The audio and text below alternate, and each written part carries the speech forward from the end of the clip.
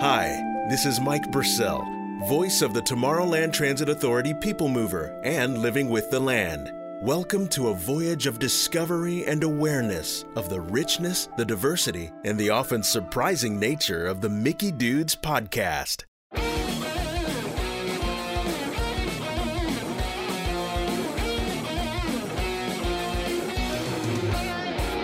And now, from the Monsters Inc. laugh floor, it's the Mickey Dudes podcast.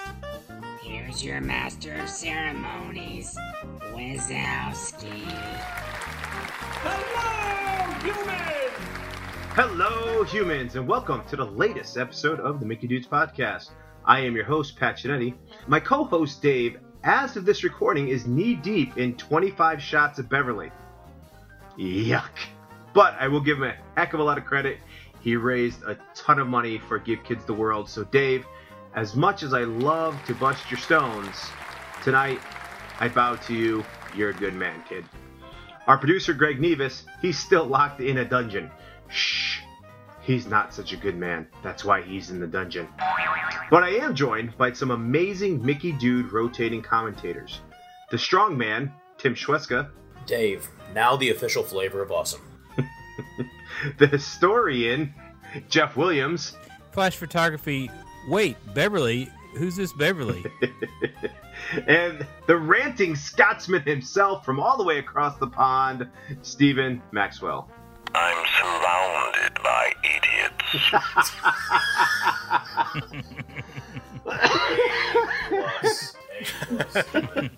Well done indeed. That was awesome. Tonight, we are actually going to be talking about underrated beverages like Beverly. Oh, wait a minute. No, we're not. My bad. We're talking about underrated Disney movies. That's what the topic it is. So we're going to pick one classic, one modern movie that we feel it's just not getting the love that it deserves, whether it be from rides in the park, bathrooms such as Tangled, or merchandise that you see throughout the parks, Disney Store, online, whatever. These movies that just kind of like, we love them, but they're just not in the same vein as, say, Snow White, the classic, the end-all, be-all, the gold standard. That's where we're going to go tonight. So we're going to have a little roundtable discussion and see where it goes. Sound good, gentlemen? Yep, let's go. Yes, sir. Great. All right, awesome. Hold, 1 second, please. Okay, I had to take a little sip of my Joffrey's Papua New Guinea. I went Origins for tonight's recording. Joffrey's.com, you have a whole bunch of different categories that you can choose from, and the Origins coffee is directly from, obviously, where it says, tonight, Papua New Guinea. It is a very great, strong, but medium type of blend coffee. You got that kind of strong coffee flavor, but it mixes well, and it's earthy and full-bodied. It's got a little sweet, lingering, balanced finish. It's pretty good. So if you'd like to enjoy the Papua New Guinea or anything in the Origin series, head over to Joffreys.com and give it a try.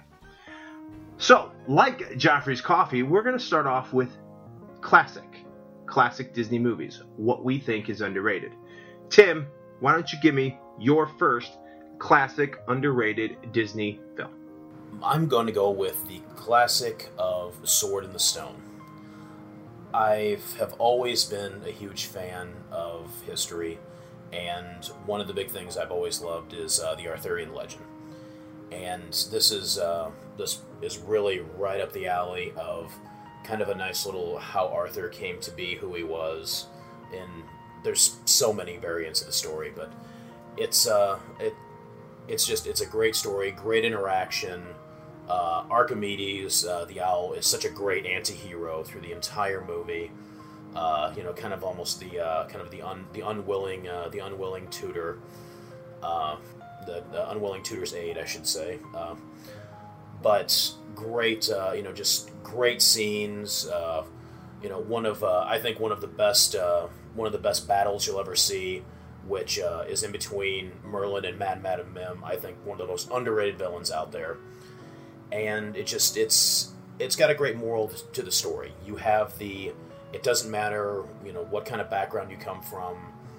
if if you have good intentions, if your heart is good, if you put the work ethic in, it's just kind of a nice little story showing you can actually be who you want to be if you truly apply yourself. It's a nice message to send out to kids. Oh, totally agree. And another thing I completely agree with, and I think underrated villain, Mad Madam. Well done with that one. All right, because again, I don't. Here's the funny thing, and I know we're not supposed to talk about that park that's kind of down the street and all that stuff. Shh. Universal, we don't want to talk about them. But when we talk about Harry Potter, you got the Voldemort, and you got the big battle. And that battle reminds me of what you just said, Tim, from Sword in the Stone. And I've thought of that before. And then when you said that again, I'm like, holy cow.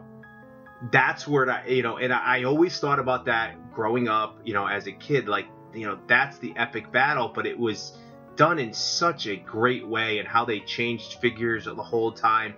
I'm kind of speechless over that one. I love Sword in the Stone, so it's kind of one of those movies that I would have definitely put on my list, and it's one that when I showed it to my kids a couple years ago, we watched it over and over and over again. I think you just knocked that one out of the ballpark. I think we got to go home now. Well, and also the one thing, and thank you, I appreciate the praise, high praise coming from you.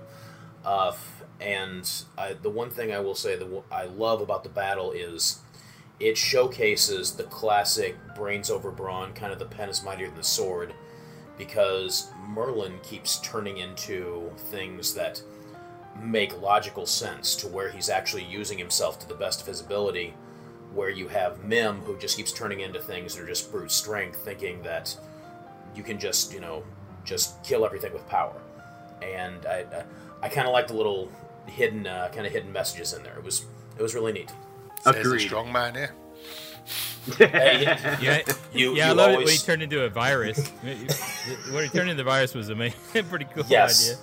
Oh yes. It always resonates to anytime the sun is shining very, very bright. I always turn to my wife, look at her, and go, sunshine. I hate sunshine. But being fair-skinned, that's kind of true, too, though. Valid point. Well done. All right, Jeff, how about you? Give me a classic. Well, we're not going to go too far back for a classic, but I think a really underappreciated movie is James and the Giant Peach. It's 1996, but, that's still fairly old for some of us folks. But it's a stop-motion animation movie if you're not familiar with it. It's underappreciated in many aspects because one of the reasons is a box office flop. I think it cost $38 million to make and only made $30 million. So it was really didn't do too well for Disney. But it was a redo of the Roald Dahl book by the same name. So I know Roald Dahl's into the news right now culturally because of BFG and obviously Charlie and the Chocolate Factory, but it really resonates really well as far as the fantasy Disney wants to portray. But I really love the direction. It's Henry Selick. You might be familiar with a little movie called Nightmare Before Christmas that he did. But also more recently he did Coraline. Tim Burton produced it. He's a big driving strong point for stop motion animation. But that being said, one of the cool little hidden gems is that the music is by a little known person called Randy Newman, and it was right after he did Toy Story, so it was before he really blew up as a juggernaut of a musical composer for Disney. But he ended up getting nominated for Best Original Score for that little movie. So it's pretty amazing. But I've watched it many times with my kids. It's just one of those underappreciated little gems that Disney put out, but it kind of fell by the wayside. It actually has a Rotten Tomatoes score of 93%. So the critics appreciate it. It just maybe it was I think it was ahead of its time. So the audiences really didn't get it. Maybe. Here's the thing. I love the story. I enjoyed the movie. I really did. It was a great book that we've read to our kids. And I don't know if it's kid friendly enough. Yeah. You know what I'm saying? And I think that may be just the issue with it. You take the films like, modern day Frozen, for instance. Not many kids really paid much attention to any of the backstory, but they saw the princess and the ice and this and that and and they're like, ooh, pretty. And, and a lot of times movies that aren't necessarily like that, they don't necessarily make the money that they should in what we would believe. But I agree with you 100%. I think it's a completely underrated movie, and I think that's a really good call. Tim Burton definitely, he doesn't ever want, I guess, make movies just for kids, I guess. That's my guess, because it seems like he's definitely got a dark and foreboding, look about the movies that he's involved with. And, they're not for, there's definitely probably like a tween type movie. I think Tim Burton just makes the films for Tim Burton. I think he comes out and just totally twists everything, all storylines. I mean, you get Nightmare Before Christmas, you've got Willy Wonka, stuff like that, or Alice in Wonderland. Really, really weird. But you look at it and it's a totally different take than the originals that are coming out. Yeah, I hope, honestly, I really hope he never does stop doing it, though, because some of the things he's put out have been pure gold. I mean, he obviously, he struck it right on the head with Nightmare Before Christmas. And if any of you have not seen Coraline, it is so well done, so well put together. It really showcases kind of his chops as a filmmaker. Yeah, it's one of my daughter's favourite films, Coraline. She just loves it, just with the button eyes and stuff like that. Just all the stop motion sort of films that are out. That's at a time, because they all came out at that sort of time. It's so good. Yeah, they're brilliant. I agree. But again, I don't know if it's hitting with the audience. I was talking with my sister the other day, and she went and brought my nephew, who's 6, to BFG. Now, BFG, it hasn't been out for all that long, but it was only playing in one theater in this area at the time in Connecticut. So I'm like, really? It's only in one? And she found it, almost she had to drive like 45 minutes just to see it. So, I haven't seen any of the numbers. It's not like, I got that, data right in front of me. But at the same point in time, it's not like I heard this data of it screaming off the pages like, when you saw Star Wars, it's almost at 1 billion, Frozen, so on and so forth, all these big movies. You didn't hear much about BFG. So maybe it's not necessarily the movies themselves. The movies may be great, but it just may not be hitting a chord with the kids, which then the parents aren't going to be like, I'm not going to spend the money on it per se, Yeah, they definitely. You're right. There's a demographic there that they're missing. We went through that as well, and that's a tough call for Disney because they're straddling the fence on the demographic for sure. Yeah, but like Tim said, I hope these type of movies don't ever get stopped being made, because they are underrated, but to a lot of people they are classics at the same point in time. So well done, Jeff. Steven, give me your classic. Yeah, I'm going back to 1982. One of my favourite films of all time is Tron. It's just a hybrid. I mean, obviously we're sort of focusing more on the animated films tonight, but with this being a hybrid and the sort of first one that had computer graphics to that sort of extent, along with live actors, it was just fantastic. It's a great storyline for that sort of era as well, because the arcades were really hitting home with all the teenagers, and everybody was going to arcades for these machines, and from the storyline to actually progress to be taken into a machine where you were outside, pumping your quarters or your 10 pences over here into the machine, and then to be drawn into it and actually be part of the game was just amazing. And the graphics in it nowadays, they're really, really old, but at the time they were groundbreaking stuff. I mean, the light cycles that were going round, you're playing this game in the arcade and all of a sudden it's there for you, and you're actually in the light cycle, and you're fighting with these other folk who are exactly the same position. You just want to survive and get into the next round. Just loved the game, loved everything about Tron. And then obviously when they came out with the sequel, Tron Legacy, yes, neither of them really made huge box office hits. I mean, it was £17 million it was to make Tron, which again at that time was probably a major expense for Disney to put all these graphics in place. But it only made $33 million. But that was box office stuff. I think after that, you know, in sales of like videos and DVDs and moving forward like that, I think it's made a lot more than that. But the acting was great. The computer graphics were fantastic, and it just really caught my imagination. I was desperate to go and see this when I was young. Desperate. Yeah, I agree, Stephen. It was it was huge in my life as well. You know, the whole arcade connection. That's I don't know if people realize how big a culture that was, but that was just a big part of our lives. And I probably have been on record saying this, but I've said it on a panel where John Lasseter has mentioned that without Tron, the original Tron, there wouldn't be a Pixar.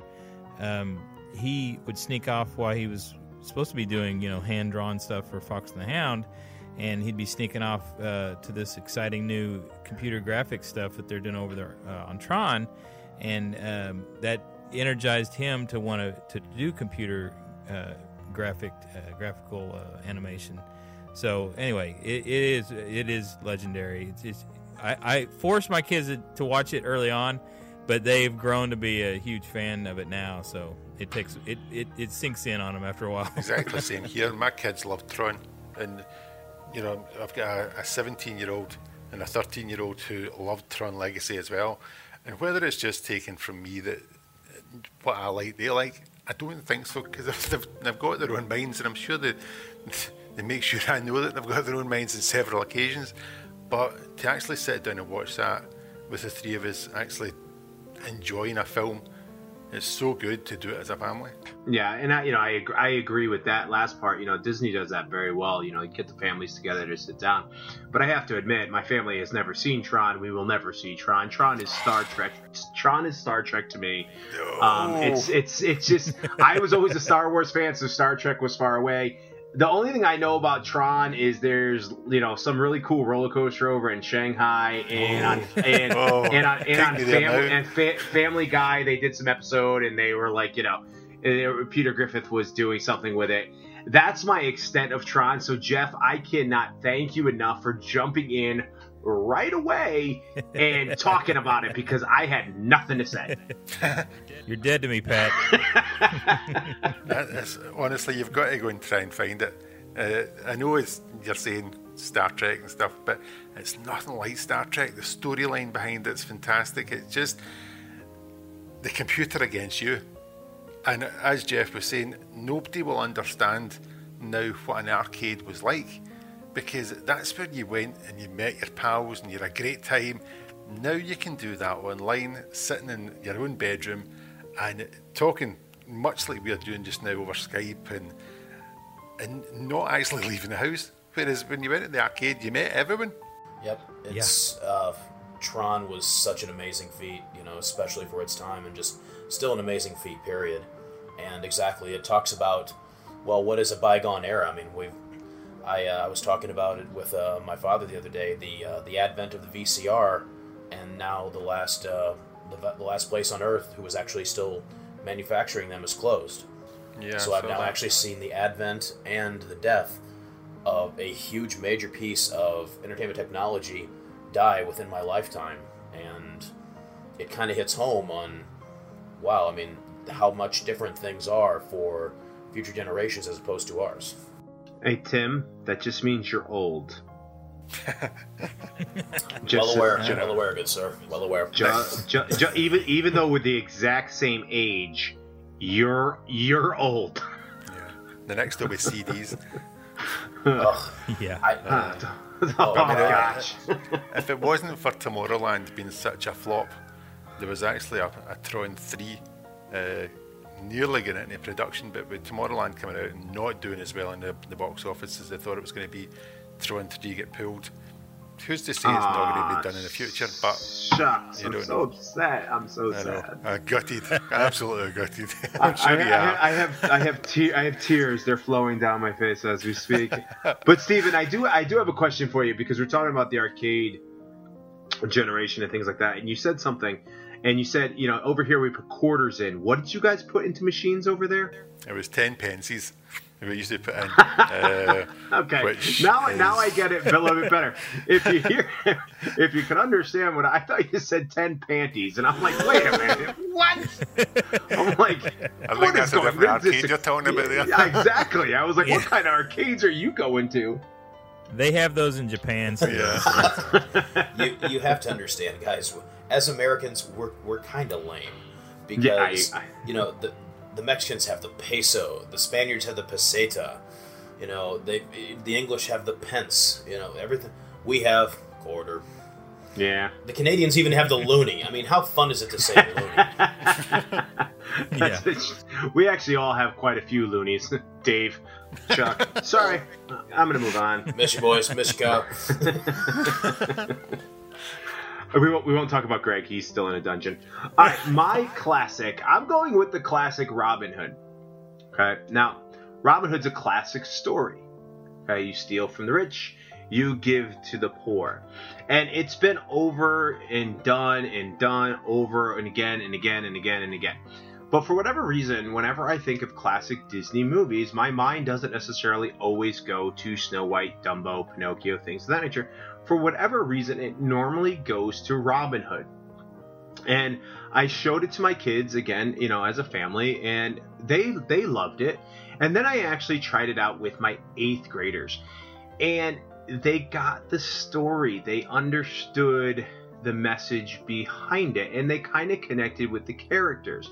And what I really did enjoy about the characters in the animation, and using it obviously with the animals like Disney does, they definitely all took on their own little characteristics, and their animal kind of being that they were kind of just fit perfectly, whether it be Friar Tuck, whether it be Robin or be Little John, or even down to not the king, who am I thinking of, the sheriff. Yeah, oh, sheriff. I was thinking of the sheriff. They all just kind of, the way they looked, the way they talked, the way they acted, it all just fit. All going down to the prince sucking his thumb, the snake, the whole 9 yards. My 8th graders got it. And when I could captivate my 8th graders with a movie that isn't from the modern era, that to me says classic. And that to me, it showed a good moral, it showed a good story.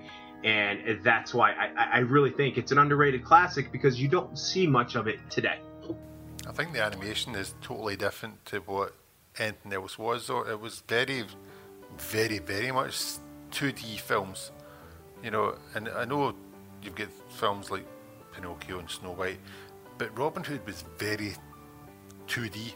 I mean, even when you can take a look at the animation, especially at the end, when they're actually running the credits and stuff like that, there's nothing really stand out. I mean, it's not one of my favourite films, and I know obviously maybe it should be because it's a British film, but a British story, much the same as Sword in the Stone, but it just doesn't do anything for me, unfortunately.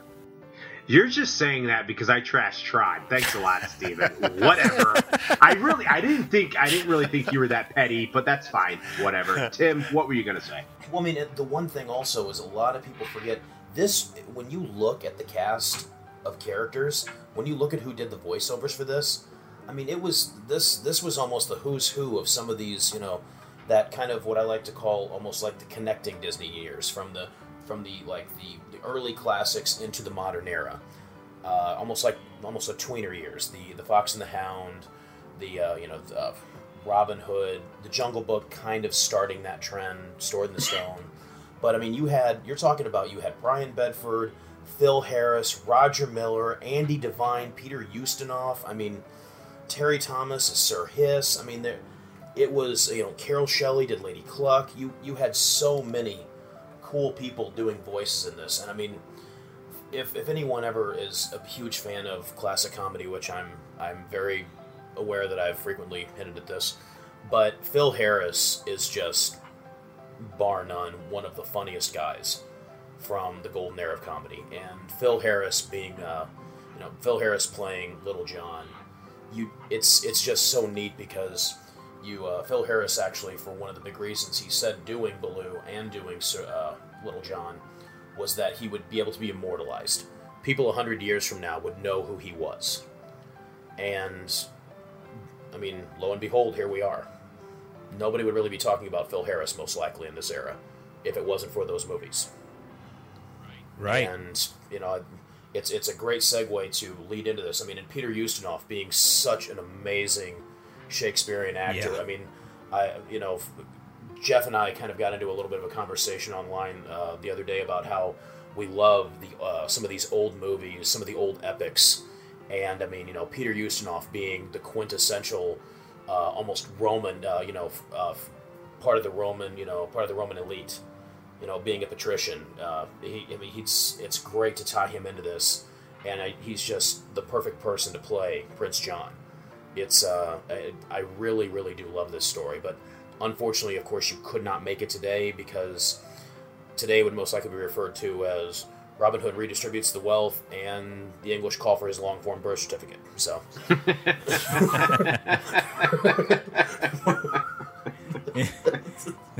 Robin Hood, the Brexit. That's what it is. Don't get me started in that. Wow. Yeah, that I really enjoy. I grew up. This is the pinnacle of anthropomorphism. Look at you. I really enjoy. Yeah. And that's a $10 word there. That's a 20 penny word. Anyway. That's only for the expensive games. Brilliant. But they, I've watched a lot of the Zootopia extras and stuff. You know, this movie inspired all of them to do Zootopia. So I guess in a sense that's a homage to Robin Hood. Don't get me wrong, I mean, the animation wasn't at its best, but the storyline was good. And as you say, having the animals, come through as each and every character was different, and every character played its part really, really well. And you couldn't think of another animal that would actually play the part that Disney had put in. Even the chicken going round, or the rooster, playing his guitar and his banjo, all the way singing the songs right the way throughout. I mean, it is classic Robin Hood. I mean, you read the story of Robin Hood and they're all in it. Not only that, but it's our family motto. Comes from Robin Hood. Gee, Hossafat Trigger, put that pea shooter down. Oh, it's only nutsy. Oh wow. Yeah, that's another. Yeah, Pat Buttram is that's another. God, how could I forget Pat Buttram as the sheriff of Nottingham? I mean, come on. I mean, if anyone has ever seen a Western made from 1940 something to today, you know who Pat Buttram is. Yes, there's always, whenever we kind of go through the back episodes of of the Mickey Dudes, I always come up with ones that kind of hit the pause button, or you hear lots of crickets. But this one, I think I might have hit a good one with Robin Hood. Thank you very much. Yep. Mic drop. Tim, I said yours was a good one. I'm leaving. I'm done. Show's over. Thank you. Except Steven doesn't like it, but that's besides the point. Genetti out. All right, let's head over to modern films. All right, now again, and I kind of like where you were going before, Tim. When you're looking kind of like modern films, and I kind of thought the same way you did. There's these eras. You got your classic time period wise of Snow White, Pinocchio, Dumbo. Then you kind of get the Jungle Book in the '60s. You get Robin Hood in the '70s. You get Lady and the Tramp, Fox and the Hound, kind of those kind of movies. As the timeline starts to turn. Now we're kind of looking maybe a little bit after that, kind of into the 90s, 2000s, and into today. Your definition of modern may be different, and I'm sure if it is, you'll let me know why. But let's go modern videos or modern films. And Tim, what's an underrated modern film that you think of? I'm going with Meet the Robinsons. Meet the Robinsons, I thought, was a film that completely embodied what Walt Disney was, and what Walt Disney always hoped that the Disney Corporation would be. It was there's a lot of, sometimes you have a lot of failures, sometimes you have stumbles, but no matter what, you keep pushing forward, you keep using your head, you keep thinking, and it's amazing when you keep a positive spin, a positive outlook, how things can change for you. And I thought that story was kind of told very, very wonderfully through that, where you had your character, you had your main character pursuing, wanting to know who his real parents were, everything else. And he didn't realize that he had this wonderfully goofy family that turned out, that he turned out just fine. And, he's seeing in the future, he turns out just fine because he kept on being himself. He kept on trying to, he didn't try to be what others wanted him to be. He decided, I'm me, and if me's not good enough, well, then that's just fine. And I thought the message was wonderful, and I also thought, Bowler Hat Guy, which that's actually what his name is, Bowler Hat Guy. I thought a great villain, but also I thought it was really neat that they actually put a spin on it and showed that, it's not everything is as it seems on the surface. That you never know someone's true story.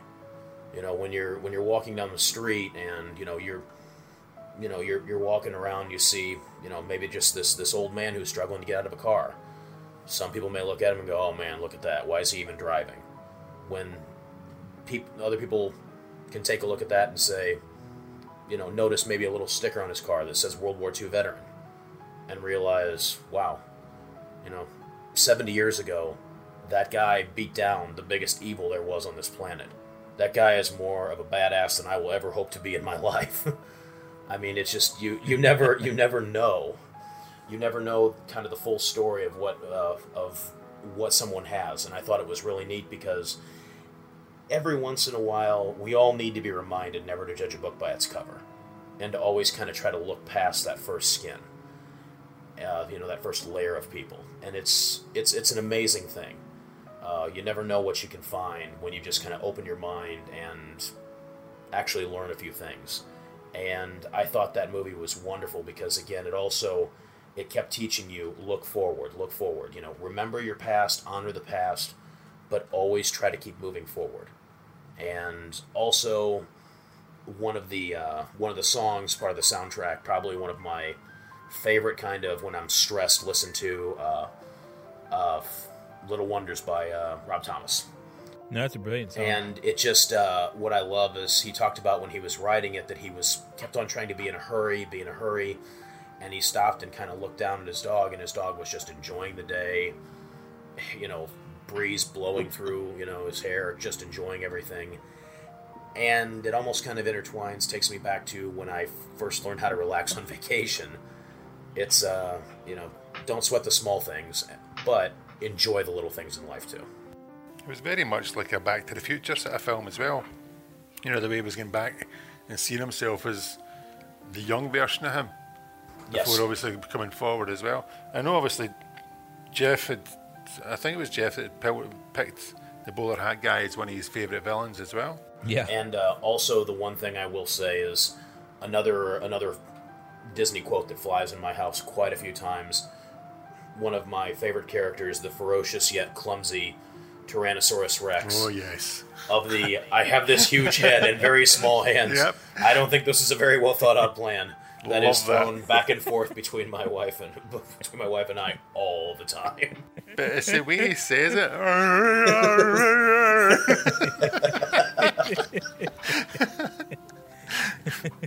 So that's that would be my answer, gentlemen. I think Meet the Robinsons is definitely a fantastic story that everyone can benefit from.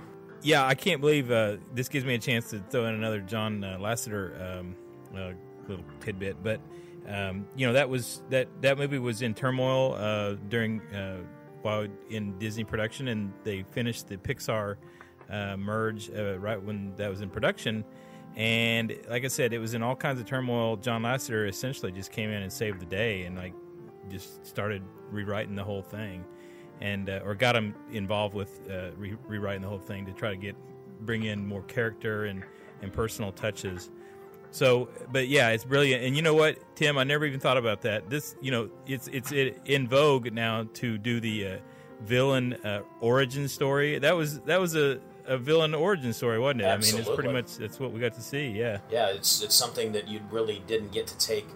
It was a look back when no one was thinking of that, and I mean, Meet the Robinsons never got that much attention, which I thought was again a shame because it's so well done, it's so fantastic, and I mean, there's something for all ages in there. Yeah, our family watches it. We watch it about once a year. I mean, heck, I even named my personal blog keepmovingforwardblog.com. So I mean, I have a lot of appreciation for it too. Very nice. Love it, Jeff. Well done, Tim. Another solid answer. And a moral of the story, John Lasseter, he's pretty cool.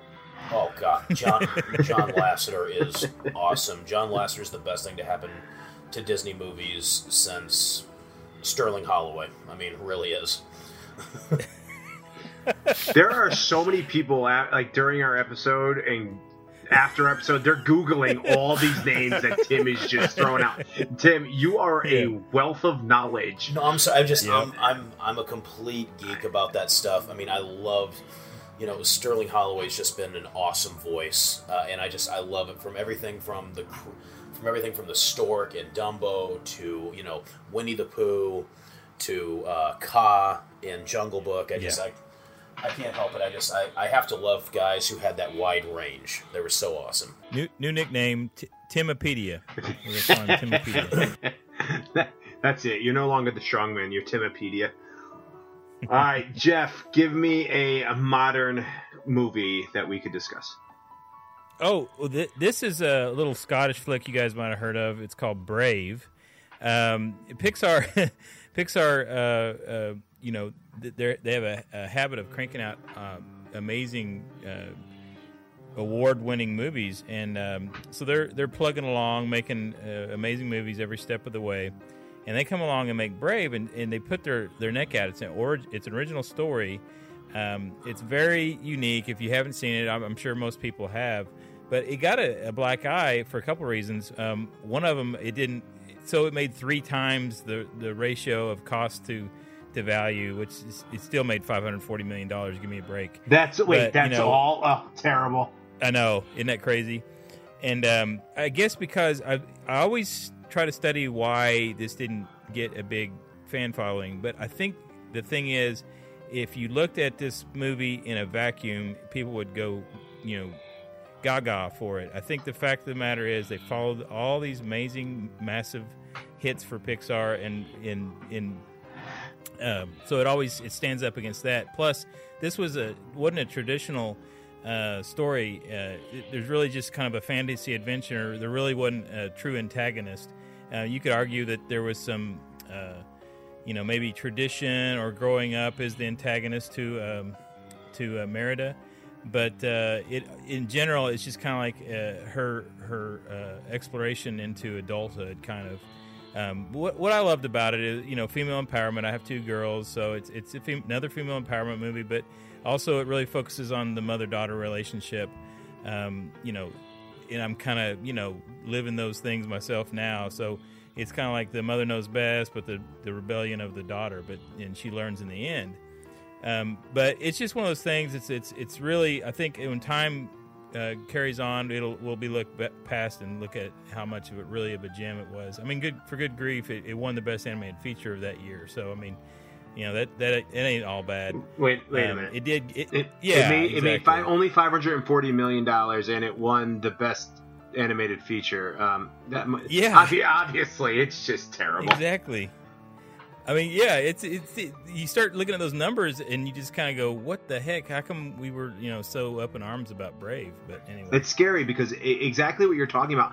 I think Brave is a perfect movie for this segment.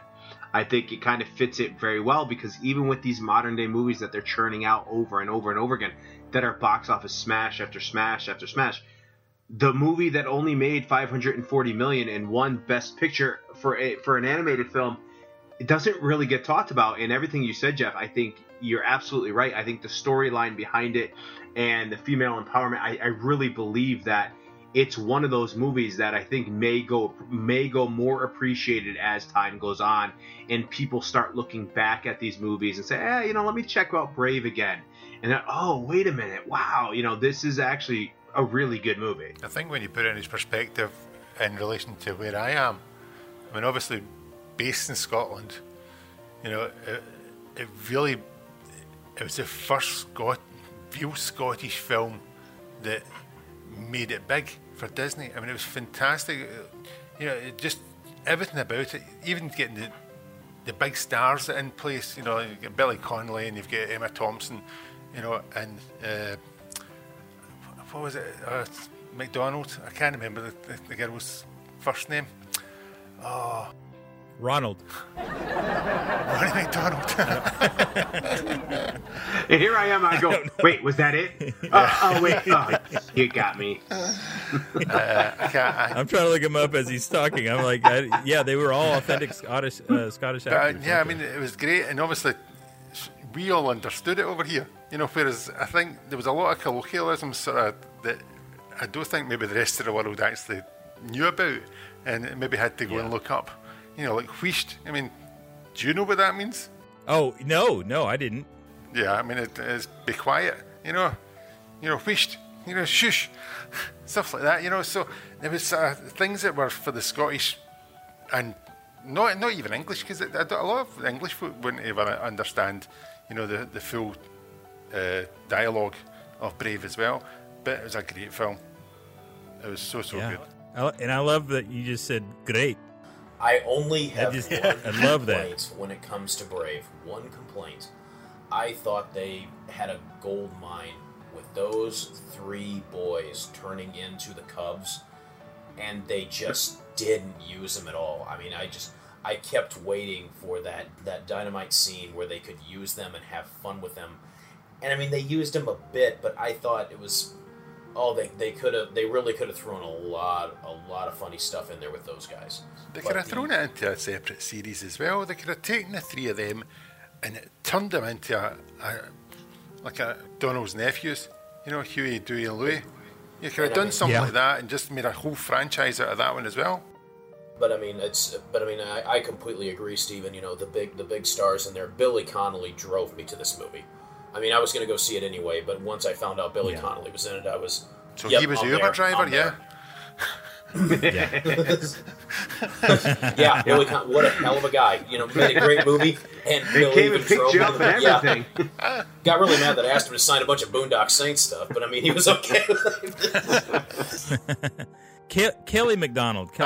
So she's a massive force on Hitchhiker's Guide to the Galaxy. I mean, it's Trainspotting. She's just in a new one as well, Swallows and Amazons. It's getting remade across here as well, so it's a brand new film she's in, and she's a great actress. Right as you say, right the way back from Trainspotting onwards. It was great. And I think she's going to be the new Trainspotting as well. Really? Oh, cool. I think they're trying to get all the characters back for that. But nice. Well, my only complaint about Brave, I only have one, and that was that Steven wasn't actually in it.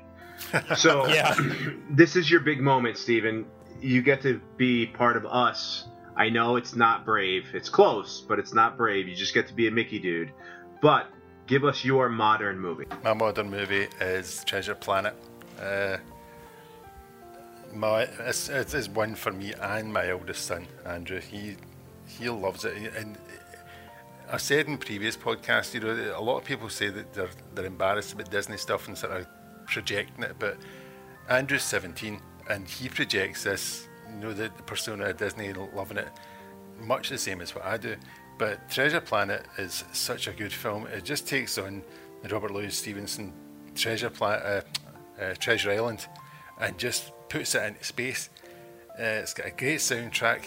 It really, although you're in space, it does actually go right along with the book, because you've got Long John Silver in it, who's played by a cyborg.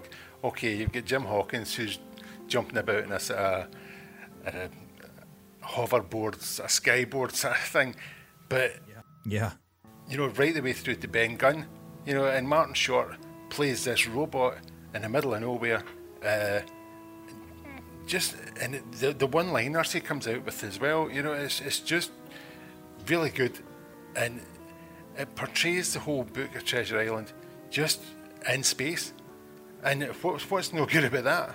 Oh, completely agree on that. I think this is one of the ones that, again, you're looking at that modern time frame, that small window before you really got into the Pixar stuff, that these films get lost. And Stephen, I applaud you on this one. It's a really good pick. That's it. I mean, you get Emma Thompson, you get Joseph Gordon-Levitt, who really went on to do a lot.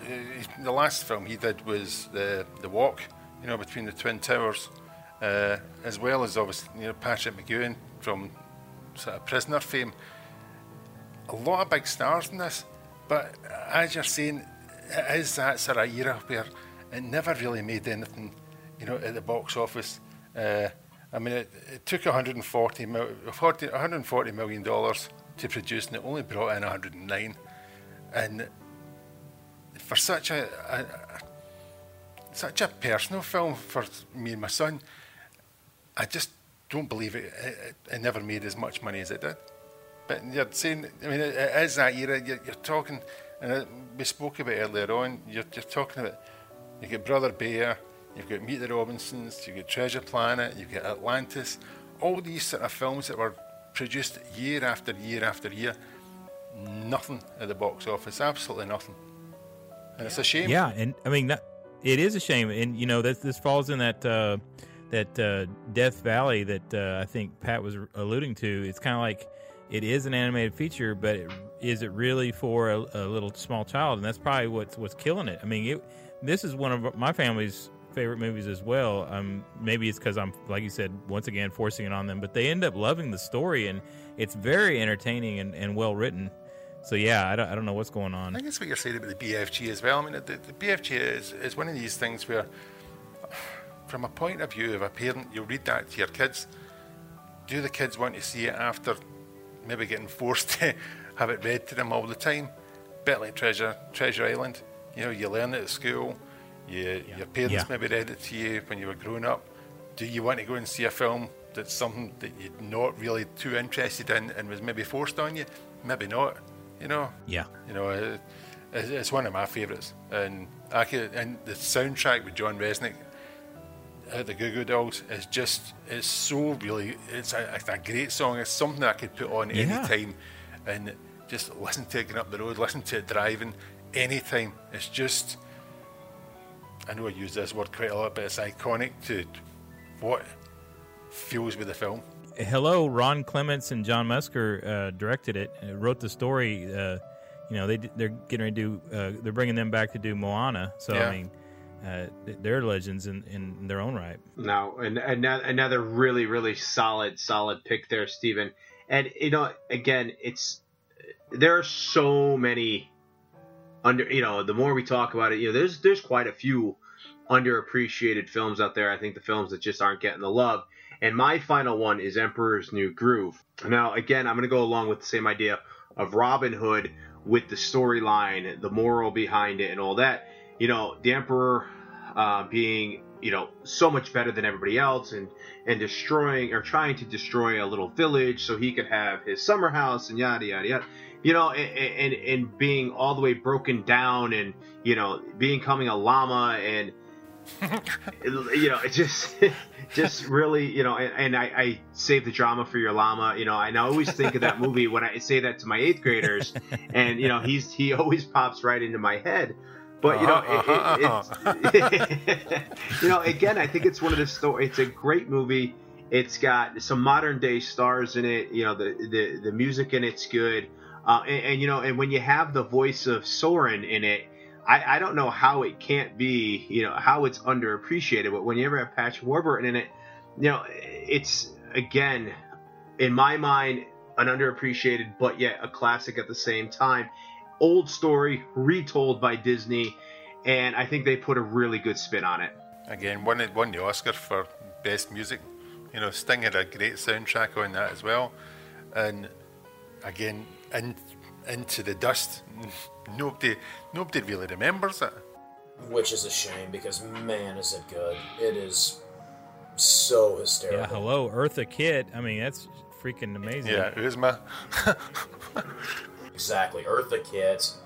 I mean, you've got Patrick Warburton, John Goodman, David Spade. I mean, again, another decent, very good cast of characters. I mean, and some classic, some modern, and again, yeah, Patrick Warburton is Kronk. I mean, if anyone, when he's sneaking out to quote unquote dump Kuzco's body and humming his own music, if you don't laugh during that scene, you're dead.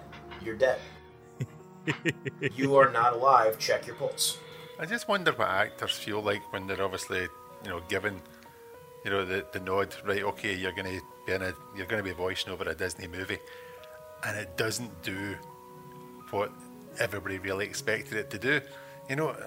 It's a shame for them, because other ones have went on leaps and bounds, from great films. But if you get a film that's doesn't make a lot of the box office, not a lot of folk talk about, is it something you put in your resume and just go, right, okay, I did this, rather than going, I did this? Yeah. Oh, absolutely. So, gentlemen, I see us, it's funny, to our listeners out there, before we start recording, we always, talk about the night's topic and things of that nature. And we got into a discussion right away, and I'm like, all right, let's start the episode, because we were really getting into it. And I said to Tim beforehand, make sure that, you don't go on your long rants, mess everything up and swear and do all this stuff. We got to kind of keep it nice and tight. But as this episode went on, and when you kind of gave us this topic earlier, that, I thought this was going to be a quick episode, but what I learned, and hopefully our listeners did as well, is that these underappreciated films need to be seen, whether you have seen them in the past or haven't seen them yet. There's something that you have to go out and kind of put it on your living list to go see these, or go to Netflix, go to Amazon, if there's still Blockbuster around. I know there's not. I just felt like saying that. Go find a way to get these movies and just see what we're talking about. These underappreciated films, they're classics all to us. With that being said, let's get into the modern era. And Tim, where can everybody find you on the social media stuff? You can find me on Twitter at @plain_Tim.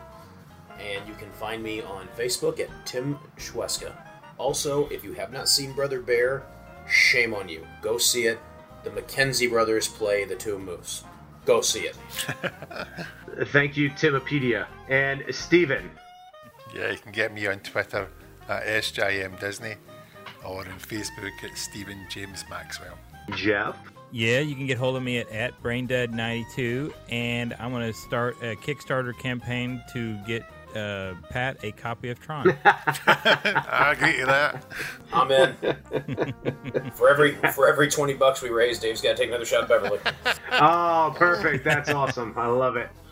And you could find me at Daily Walt Disney on the Twitter machine, and you could find me at Pat Chinetti on Facebook. You can find all of us at the Mickey Dudes on Twitter, or you can go over to themickeydudes.com and see some of the articles that we have been writing for our pleasure and for yours.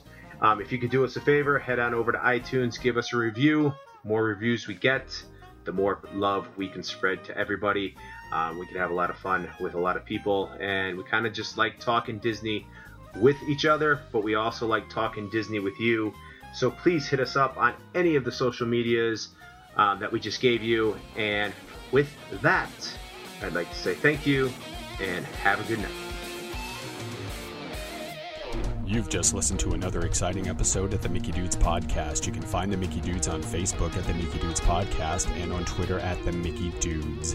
If you enjoyed our podcast, please share the love on Stitcher or iTunes. Thank you for tuning in, and we'll see you again real soon.